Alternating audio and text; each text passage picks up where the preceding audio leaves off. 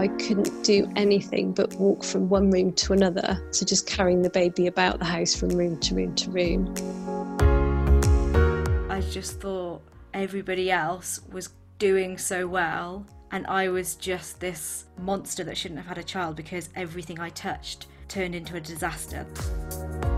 I would envisage every terrible thing that could possibly happen. It's really hard to know where being a new mum ends and having a significant issue begins. You assume that you're never going to have that bond. You assume that you're never going to feel like the other mums. But actually, things do change. You really will come through it. You really will get to that point where you come out of the other end. You have come such a long way, and so have I. Hi, welcome to the You, Me and PND podcast with me, Rhian Hall. In this episode, I'm joined by a wonderful, wonderful friend, April. I met April at a postnatal depression charity called Bluebell a few years ago. April has a gorgeous daughter, and she shares her story of her struggle with postnatal depression and perinatal post-traumatic stress disorder with us. Lots of stuff was going on for April around the time she had a baby. She had a difficult and very painful labour where her baby got stuck, which was very traumatic. Her landlord gave her notice to leave her home by text the day she gave birth, so she needed to find a new home quickly with a new baby. And she'd also had some workplace bullying issues just before she'd had a daughter too, which really affected her well-being. So unfortunately, this was a bit like a perfect storm, leading to her having postnatal depression and PTSD. And another layer to this is that April has a bipolar diagnosis. So that added some additional complexity too in terms of understanding and managing what she was going through. April opens up so eloquently about all of this in our chat, and she talks about what helped her come through this really, really difficult time. She's fully recovered. She has a wonderful, wonderful relationship with her daughter now, and she's doing so well in her life and is now studying psychology full-time, which she is absolutely loving. I think this will give anyone struggling a lot of hope that recovery will happen with support, and you really can thrive after PND, just like April is. I hope you enjoy it.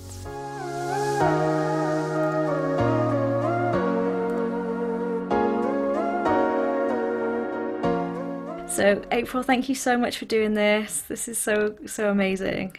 It's an absolute pleasure.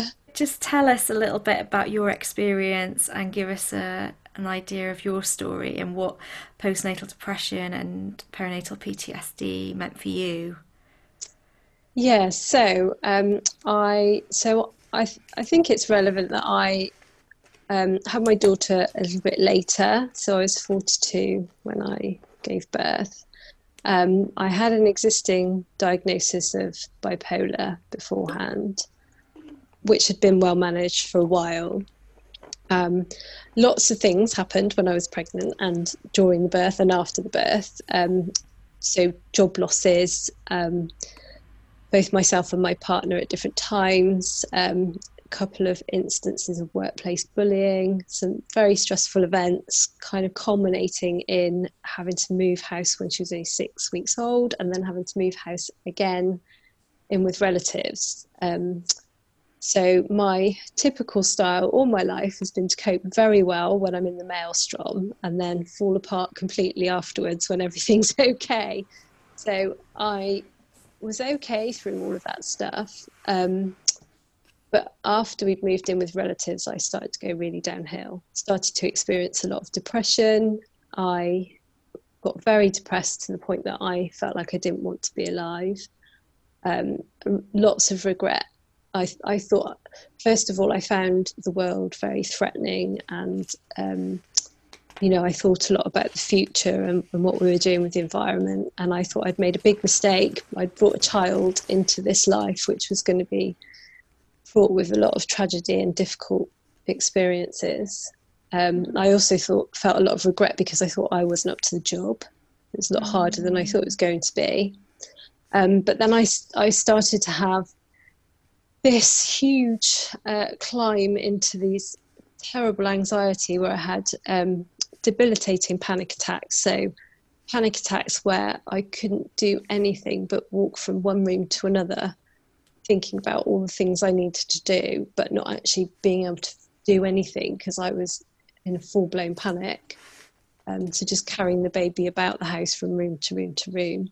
And then if we did manage to make it out of the house, I would envisage every terrible thing that could possibly happen. So if I pushed the pushchair into the road, in my imagination, a car would hit the pushchair and I'd see the baby flying across the road, that kind of thing. And that's horrible, you know, that's impacts you heavily anyway, but this was happening like 40 times a day. So you're constantly living in fear all of the time. You know, along with all the other things that new parents experience, like the long nights, leaning over the cot, checking the breathing every 5 minutes. I'm sure that even people that don't have these symptoms go through that. And just really kind of thinking that I was a terrible person, thinking that I might do some terrible things, thinking that it might harm my baby in different ways. All of those things were very disturbing. So when did you first notice the symptoms and when did you start thinking, I just don't think this is typical? As I said, I coped really well when things were happening and things were very traumatic, to the point that, you know, friends and other people said to me, how are you? You know, you seem very calm. You've got all this stuff going on. How are you coping with the baby?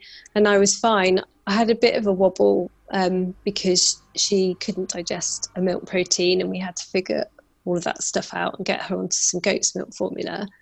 But generally I was okay until we'd sorted out our housing issues, moved in with relatives and got onto a relatively even keel. That's when I really started to go downhill. And I guess it kind of creeps up on you. So you start to have problems and it's really hard to know where being a new mum ends and having a significant issue begins until you get to the point where it's so bad that it's obvious. And by that point, you realise that you haven't been okay for a while. I think that is so perfectly said. Like, when is this new mum general anxiety, you're just unsure what's going on, and when is this something more significant? When is this like a clinical anxiety or a clinical depression? And it, like you said, you've not been in that experience before, so you don't know, is this typical? Is everybody else feeling like this? I think for me, I just thought everybody else was doing so well and I was just this monster that shouldn't have had a child because everything I touched turned into a disaster. That's how I perceived it. Like, couldn't breastfeed, ended up going back into hospital with her being dehydrated. I couldn't have the birth I wanted. I just thought, oh my gosh, I should never have had a baby. Yeah, exactly that. I've always suffered with a bit of imposter syndrome at work, and this was like imposter syndrome but under a microscope. You know, this is the biggest job you've ever had. And you are definitely not good enough to do it, so it's only a matter of time before it all goes wrong. I think what kind of made it worse was then when I started reaching out to services to get more support, the typical question they ask you when they first see you is what's been going on. And I would then, of course, say, oh, well, I've had this baby and, you know, I lost this job and then my partner's job ended really suddenly and we had to move house. And I'd roll out all of these circumstantial things that had happened. And I kept having conversations where people would say, well, these are the kind of things that people have to deal with. This is normal. Like, you know, you just had a new baby. That's why you're finding it hard to cope with these things. And it wasn't until the penny dropped at some point and I said, yes, but I feel suicidal. I don't feel like I want to live. I'm having these symptoms. And I, went into all the kind of horrors that I was having about my baby being harmed or that I might harm my baby. And that's when I really got some help. But that process took a lot longer than it needed to, I think. Which is so sad because in the meantime, you're getting worse and worse and you don't have help. And a similar thing happened to me. I went to my doctor 10 days postnatal and I said, I just knew it was an instinct. I said, I've got postnatal depression. And then I explained stuff that had happened with me. So I'd had this ECV procedure where they turned down a bowel. I'd had an emergency cesarean. Then we'd gone back into hospital with dehydration, and we didn't have family near us. And the doctor said at 10 days, you're having a moderate stress, you're having a moderate stress reaction to a series of events in your life, which is totally normal. And I said, but I am starting to think about not wanting to be here. And even then he said, you've just had a load of traumatic incidences happen in a short space of time. You just need some family support, and sent me on my way. And it wasn't until 6 weeks checkup that I then had it confirmed that I had postnatal depression. And in that 4-week period, I was going downhill so quickly. So it's such a shame that seems to be happening to people. It seems that you have to, it's almost like to do with your own instinct, isn't it? We've talked before about, can we trust our own instincts when it comes to medical inverted commas experts? And when do we push with our instincts, and when do we listen to what the experts know? What did you feel when you got that response which said, you're going through a load of really difficult circumstances, no wonder you're feeling awful, and you've got a new baby? Did you just kind of go away then and think, oh yeah, that's it, I'm not actually ill, I don't have postnatal depression? What was going through your mind? Can you remember? Because the symptoms were so severe, I definitely knew that wasn't normal and that wasn't right. And you hit the nail on the head, I think, when you said trusting your instincts, because the problem is, I think, it is a shame that a lot of people seem to have that experience, but I can also see it the other way. You have to be very careful in the medical profession that you don't label someone who actually is feeling really normal things that everybody goes through, because once they've got that label, that can become something in itself. It can almost be a self-fulfilling prophecy. So I understand that. But it's difficult, isn't it? Because that means you have to be really dogmatic and really tenacious at a time when you just don't feel like that, at a time when you just want someone to reach out a hand and pull you out of the abyss. You have to be the one. That's the problem. You have to be the one saying, actually, something's not right. I think I very much had to drive getting support.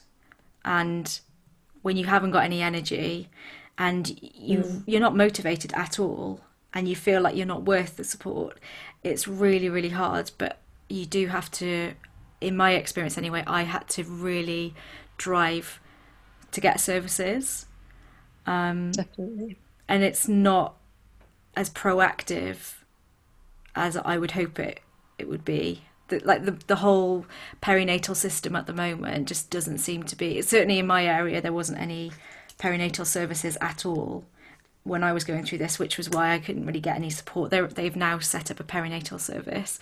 But it shouldn't be a case where you go to a doctor and you tell them that you think you're struggling with depression and you're having thoughts about not being here, and that you get not turned away, but you don't have that taken seriously. That shouldn't be happening. Yeah, I agree with that, and it makes me wonder how many people don't get help and how many people just cope somehow until time is a great healer. It's true what they say, it doesn't heal every problem, but I think there must be a lot of women out there who've had a terrible time after pregnancy and then have kind of slowly got better eventually on their own. But that's a lot of suffering. And there's a lot of people that don't report postnatal depression. So the figures might say 10 to 15% of women have postnatal depression. But in fact, the picture is probably a lot higher than that, because it's seen as something shameful, or people maybe are in a bit of denial, or they don't want to accept that they have that. And I think with me, because it was so severe, there was no denying it and everybody around me knew I had it. But that meant that I was going to get support. And yes, time does help people, but people who aren't getting help as early as possible are suffering unnecessarily, like you said. So I think sometimes it's so hard to face up to feeling dreadful and to admit that you're facing depression or anxiety. But actually, once you do face up to that and you can accept that, you can plug into services more quickly and you can get more timely support.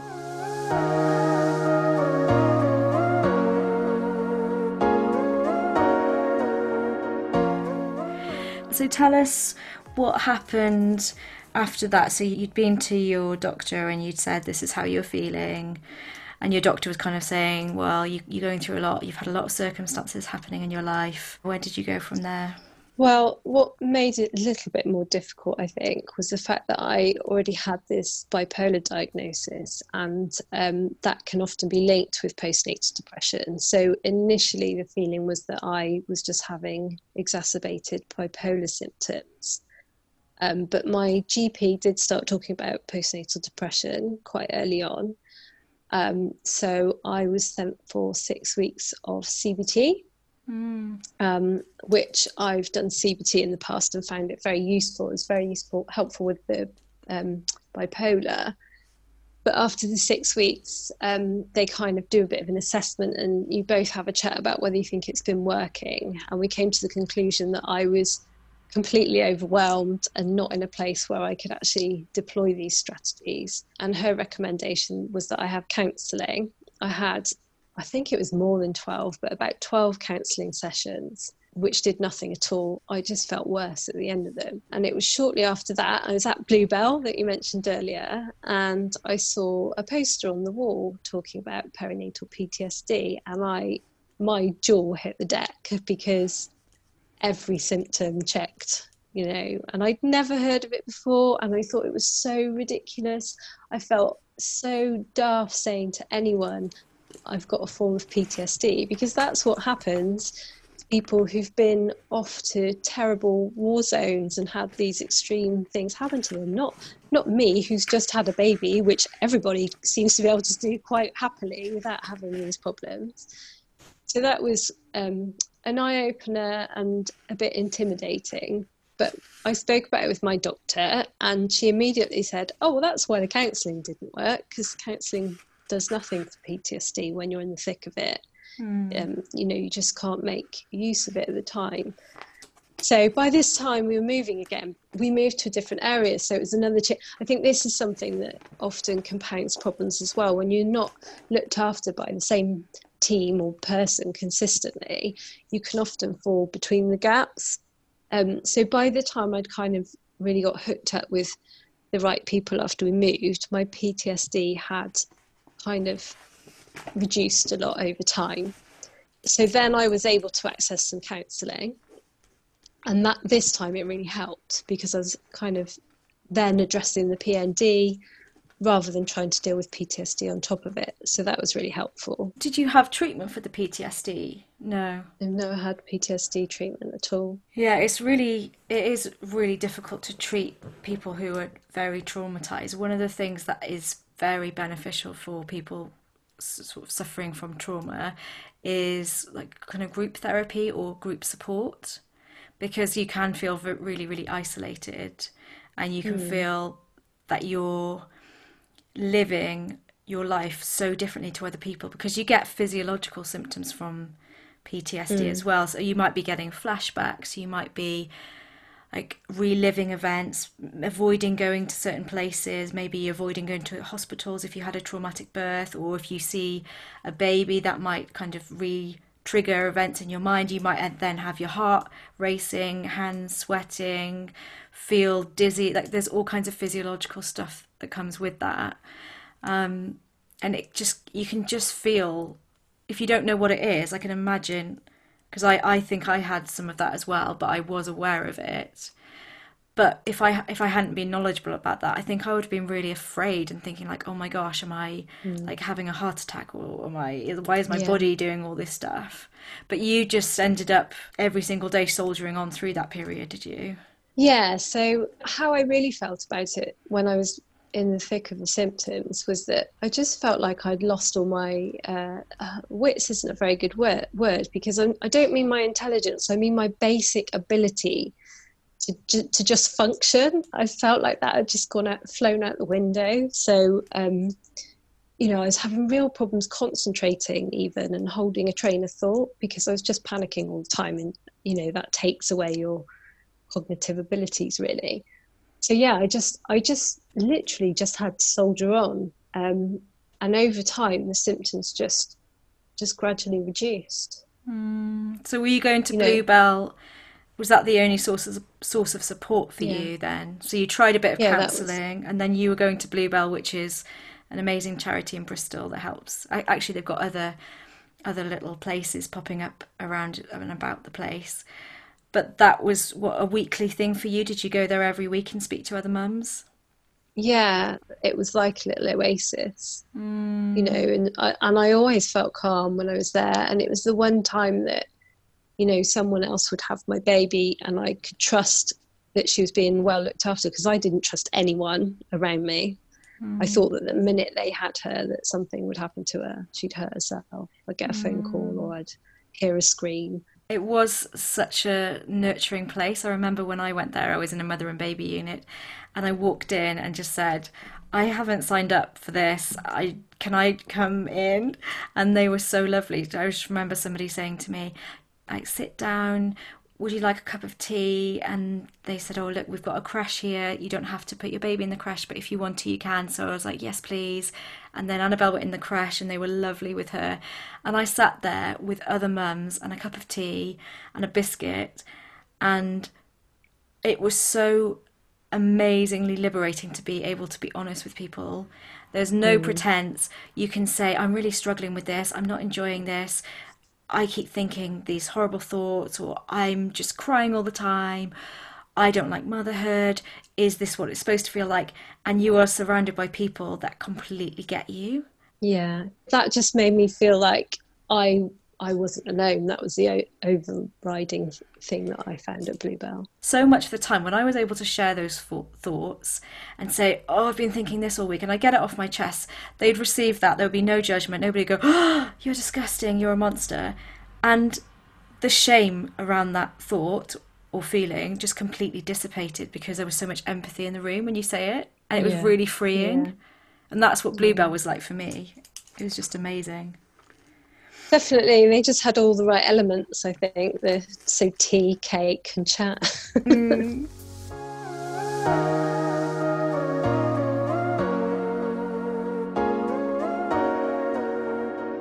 I've seen you with your daughter. She's amazing. You've got an amazing bond and you've got such a lovely relationship. And from my perspective looking in, I just think you guys have got such a gorgeous relationship. And it's so lovely to see that because I didn't see you in the midst of your really horrible struggles with like Mm. PTSD, but I can see you've got such a great relationship now, and it's that is really going to give a lot of hope to people listening who are going through a difficult time. Some people don't connect with their babies at all and feel there is no attachment and there is no bond.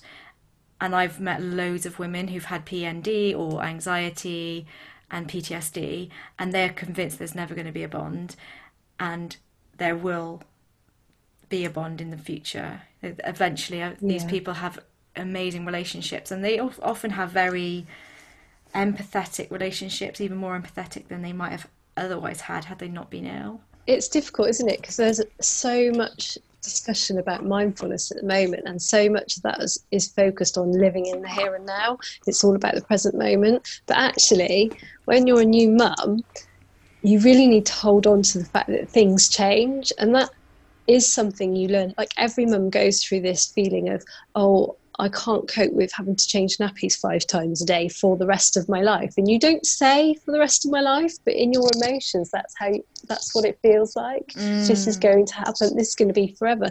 And what you learn very quickly when you become a mum over the months as they unfold is that things do change, and it might be a different problem a bit further down the line, but it's not always going to be 5 nappies a day.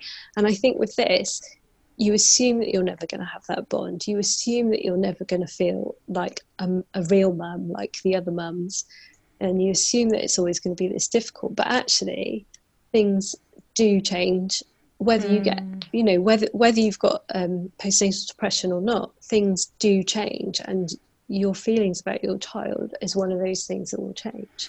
Absolutely, and I think that when you've had a baby for the first time, you just have no experience of this is going to get better, this is going to improve. You have no perspective because you've never done it before. And that's particularly what happens when you have depression. You just can't see any future light. It's all darkness, and you think this is going to be darkness forever. Because I was like just constantly going down this dark tunnel going, this is the worst thing ever. This is awful. I'm never going to enjoy life again. I'm never going to have a bond. And you really will come through it. You really will get to that point where you come out of the other end. But I think what is really important sometimes is to acknowledge how far you've come. Because you have come such a long way, and so have I. And sometimes it's quite good to just take stock of that, and for people listening to know they will be in that position at some point. And all you want to do is speed up time and get there.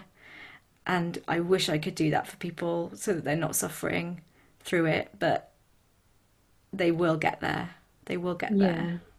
You have to go through it. You have to just go straight through the nose, and actually that's what teaches you the valuable lessons at the end. And that's how you process it, isn't it? You can't go around it, you can't go over it. You've just got to go through the pain and the darkness, but you will come out of it. Yeah. That's the truth.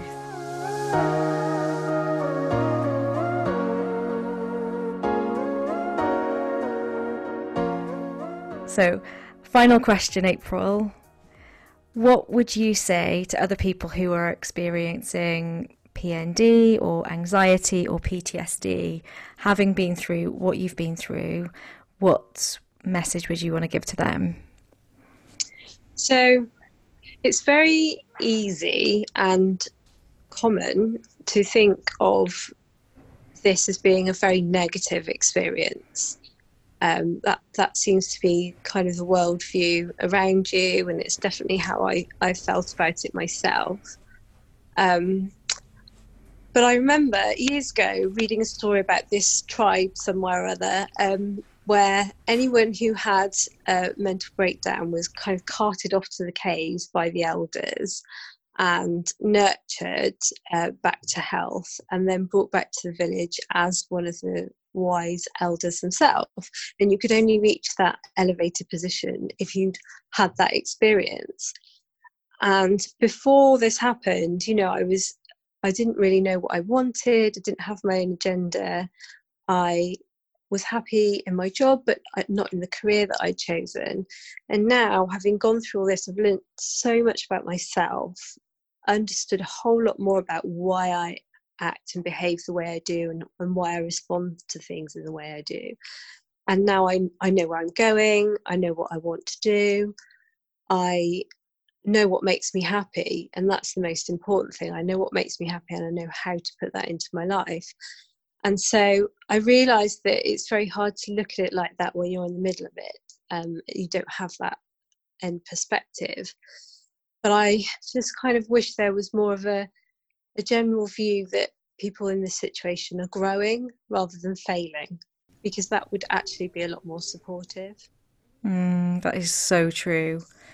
That's the way that it is. It's growing, not failing.